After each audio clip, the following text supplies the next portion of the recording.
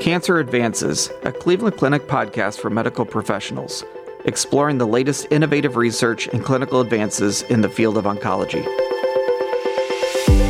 Thank you for joining us for another episode of Cancer Advances. I'm your host, Dr. Dale Shepard, a medical oncologist here at Cleveland Clinic overseeing our Taussig Phase 1 and sarcoma programs. Today I'm happy to be joined by Dr. Matthew Walsh, Department Chair of General Surgery at Cleveland Clinic. He is here today to talk to us about surgery for pancreatic cancer. So welcome, Matt. Thanks, Dale. It's a pleasure to be a guest. Yeah, maybe start off, give us a little idea what your role is here at Cleveland Clinic. So I'm chair of the Department of General Surgery, which includes the surgical training programs, and there are quite a few sections within the department spanning the 10 hospitals in Northeast Ohio.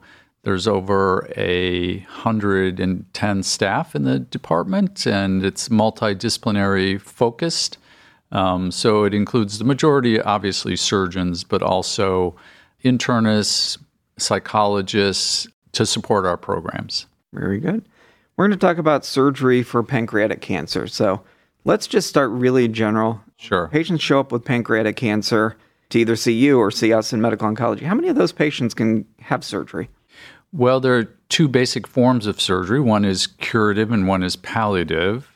Fortunately, what has changed with advanced imaging is that we don't do unnecessary or non-therapeutic surgery anymore. So it's rare that we don't proceed if we think we're going to be doing a curative resection in patients with pancreatic cancer. So the staging, both in the abdomen of the pancreas itself and for metastatic diseases, has a high fidelity to it. So what we're looking for in terms of surgery is to be able to achieve a 100% resection in terms of a negative margin and get adequate lymph node sampling. So that may be aided in some patients with neoadjuvant therapy now, as we have more powerful multi-drug regimens, as you know.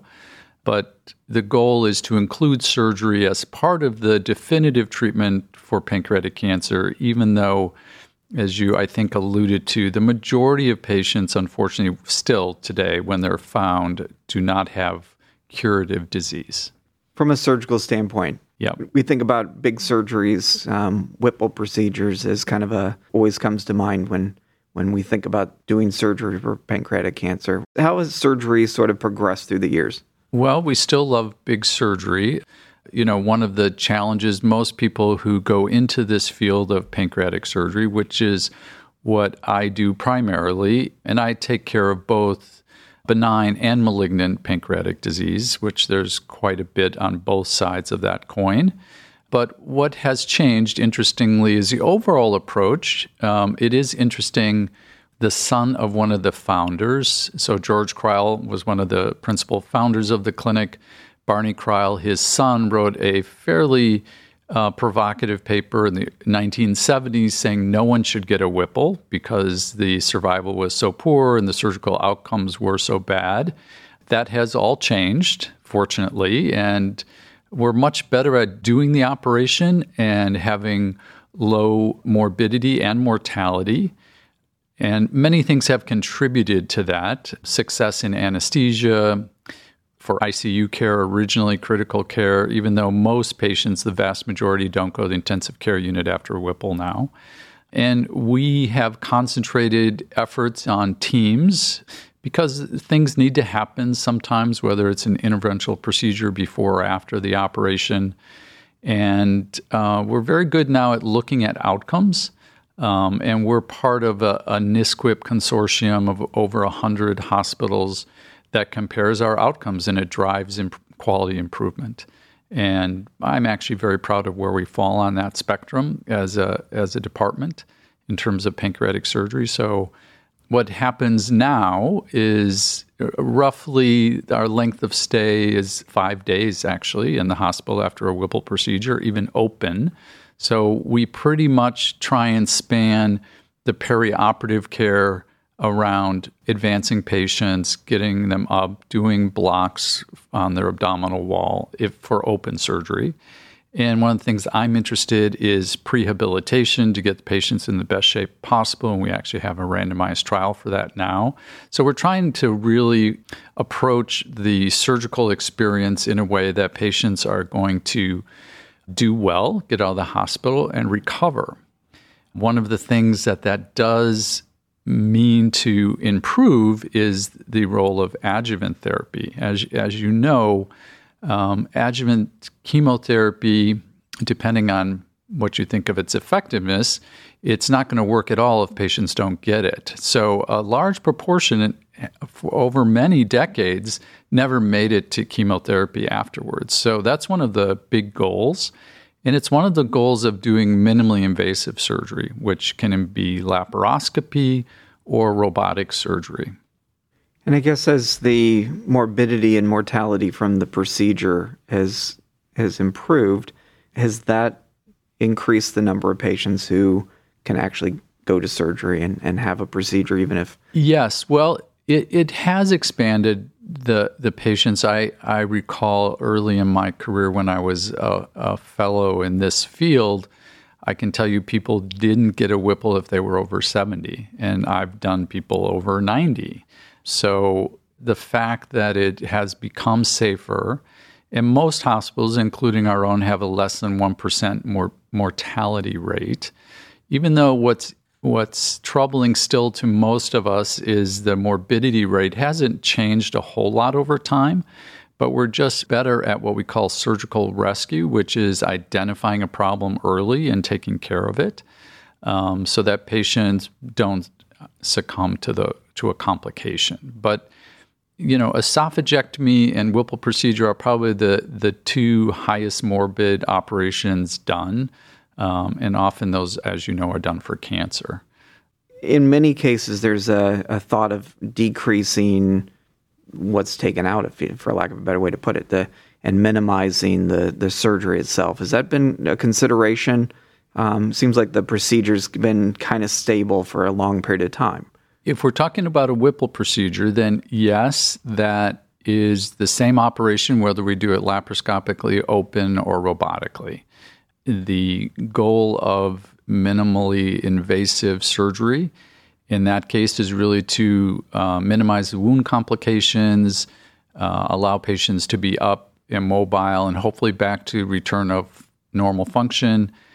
In particular, for patients with pancreatic cancer, get them to adjuvant therapy sooner. So those are the goals of it in terms of the Whipple procedure. In a distal pancreatectomy, for the body and tail, we are seeing more precancerous or early cancerous lesions, and the robotic procedures do allow us to preserve the spleen where that was never done before. So on occasion, we will add that component, and the fidelity of the robot helps us preserve the spleen in a way that we save both the splenic artery and splenic vein. So that is one of the things that has changed with the minimally invasive procedure. And I guess just kind of help walk us through, when we talk about minimally invasive, what that means compared to robotic surgeries. So robotic surgery is the same as minimally invasive surgery. It still uses minimal access ports. So small incisions, ports to access the abdomen. It's typically 5 or 6 ports, depending on what you're doing. Patients really tolerate that a lot better. There is one bigger port where we have to extract the specimen, but pretty small. So laparoscopy and robotics fit into the same minimally invasive approach. And we do all of those approaches for pancreatic cancer, whether it's a Whipple procedure or a distal pancreatectomy. And the Whipple procedure robotically, we like it because of, again, the fidelity that the robot brings. So you can do things technically the same with a robot as you do open, because the degree of flexion at the wrist is 270 degrees. So it can do more than I can do open, actually. So using what we call straight sticks with laparoscopy is really aided by the robot. And the optics are really excellent too. They're 3D optics with magnification. So in auto focus, it's really fantastic. It does take longer. And what we've noticed, so first off, you're taking a very complex operation, right? High morbidity, high stakes.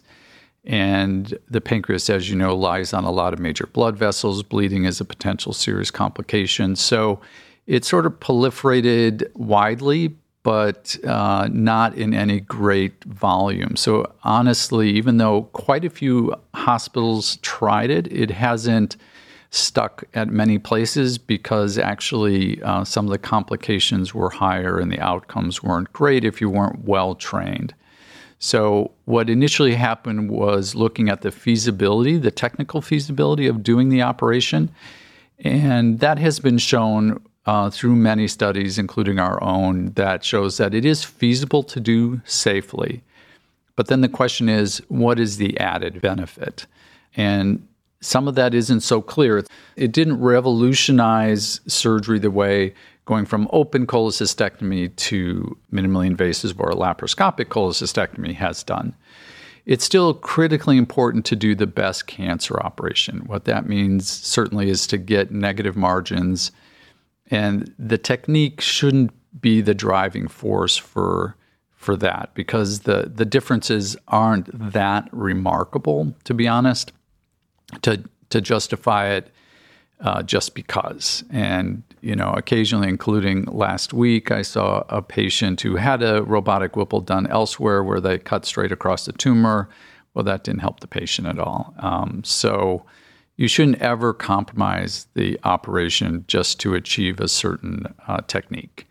It is very much a team-based approach, I'll say. You have to have people that are interested in helping each other in the operating room, having a very experienced nursing team who's used to doing these advanced procedures as well as the surgical team. And we do it as a team. The HPB team, we operate together. And so we can help each other, whether it's a robot case or an open case. And I guess from a surgical cancer outcome standpoint, from the ability to reach things, better optics and things, has that changed the resectability? When you think about, vessel involvement and things like that, can you do things with a robotic approach that you couldn't do otherwise and make something resectable that might not have been before? No, I wouldn't say that's true. You can do virtually everything you do robotically that you can do open with enough experience. We, like most places, do vein resections as needed, and we tend to do them open just because we feel that we get a better operation that way. But they certainly can be done robotically. I wouldn't say it extends the capability of the surgery, but it at least is comparable and maybe better in terms of lymph node clearance just because of the optics that are involved with the robot, but not in terms of doing the operation differently. The operation is essentially, I tell patients, the operation is the same. And hopefully the morbidity is a little bit better. And in our experience, in the typical experience, you might be home a day earlier. You've mentioned experience and that sort of thing a couple of times. What kind of volume center, if someone's listening in and they want to think about something from a robotic standpoint, how many of these should someone have done to be considered competent?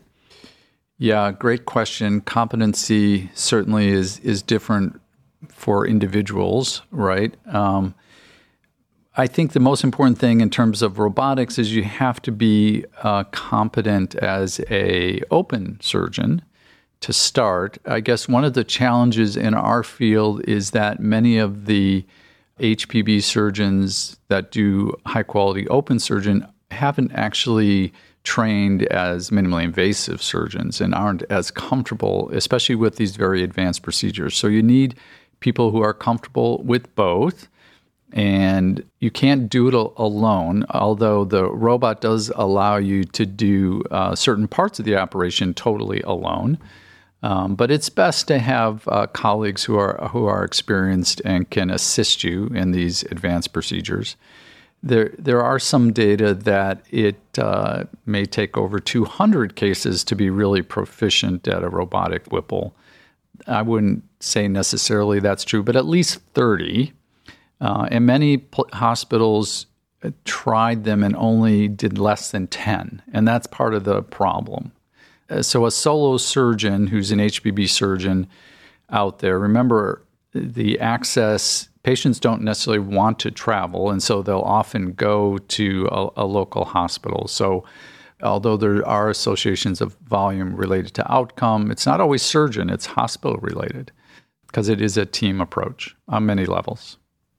How have we utilized like the simulation center and things like that to help train the surgeons? So Intuitive, currently there's one major robotic company, and that's from Intuitive Surgical. And they are actually proactive and want to see their product used well. So they participate in a lot of the training. And we do have training simulation with robotics at the Cleveland Clinic in our simulation center. And we're geared now mostly towards resident training and fellow training. And I guess just sort of back to the patients may show up and they're interested in a particular type of surgery. I know in prostate that happened a lot. People, they really wanted robotic surgeries. Yep. Does this happen in pancreas? Yeah, and who's appropriate? That's an interesting question. It hasn't happened as much as I thought, to be honest. Patients are first interested if you're able to do surgery. Every patient is well aware that pancreatic surgery is not, a favorable diagnosis to have. And they know that if you're able to have a successful surgery, that's the key. And most patients want to hear that. And then they want to know how you think the best way to achieve that is. Some people will come specifically for that procedure, and if they're a good candidate, meaning it depends on the size of the lesion, where it's located, what's its association with the vessels, if they've had radiation therapy before, things like that. So those are very technical considerations, and we consider all those. The majority of patients we don't do robotically for that reason, but I think it's a great operation that we do include, and it's nice that we have the capability, and I feel that we do it well.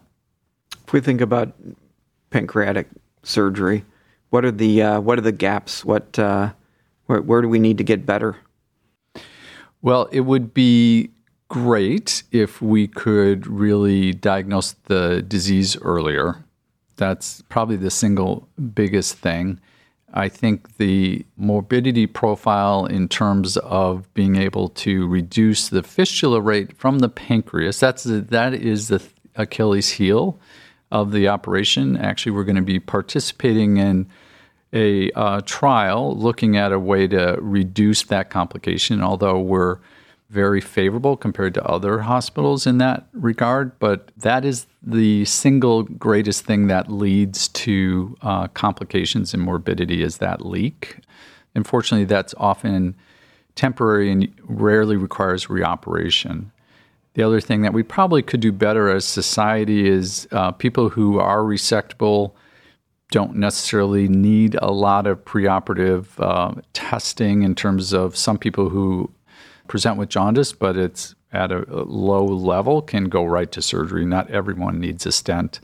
And if we facilitated some of the care paths that we promote and have developed here at the clinic, I think that helps patients tremendously reduce costs and get them to the appropriate therapy earlier.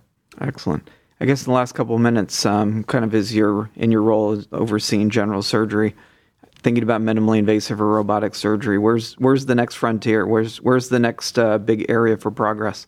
So I think we're well positioned. We like to feel that if there's something happening in surgery, it's happening here as well.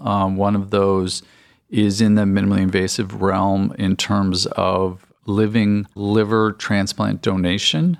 And we do that minimally invasively with laparoscopy, and we're starting a robotics program in that. And actually, we are the biggest program in that in the country. And that really has expanded the donor pool for living-related liver transplant, and the outcomes have been fantastic. So that's a real revolutionary approach that is new.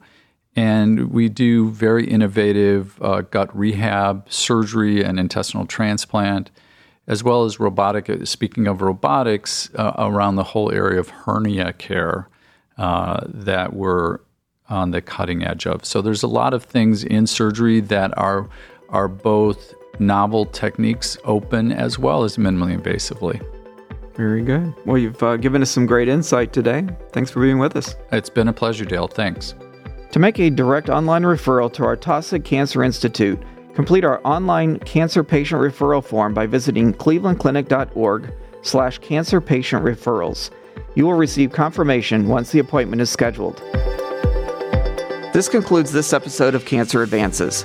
You will find additional podcast episodes on our website, clevelandclinic.org/Cancer Advances podcast. Subscribe to the podcast on iTunes, Google Play, Spotify, SoundCloud, or wherever you listen to podcasts. And don't forget, you can access real-time updates from Cleveland Clinic's Cancer Center experts on our Consult QD website at consultqd.clevelandclinic.org/cancer. Thank you for listening. Please join us again soon.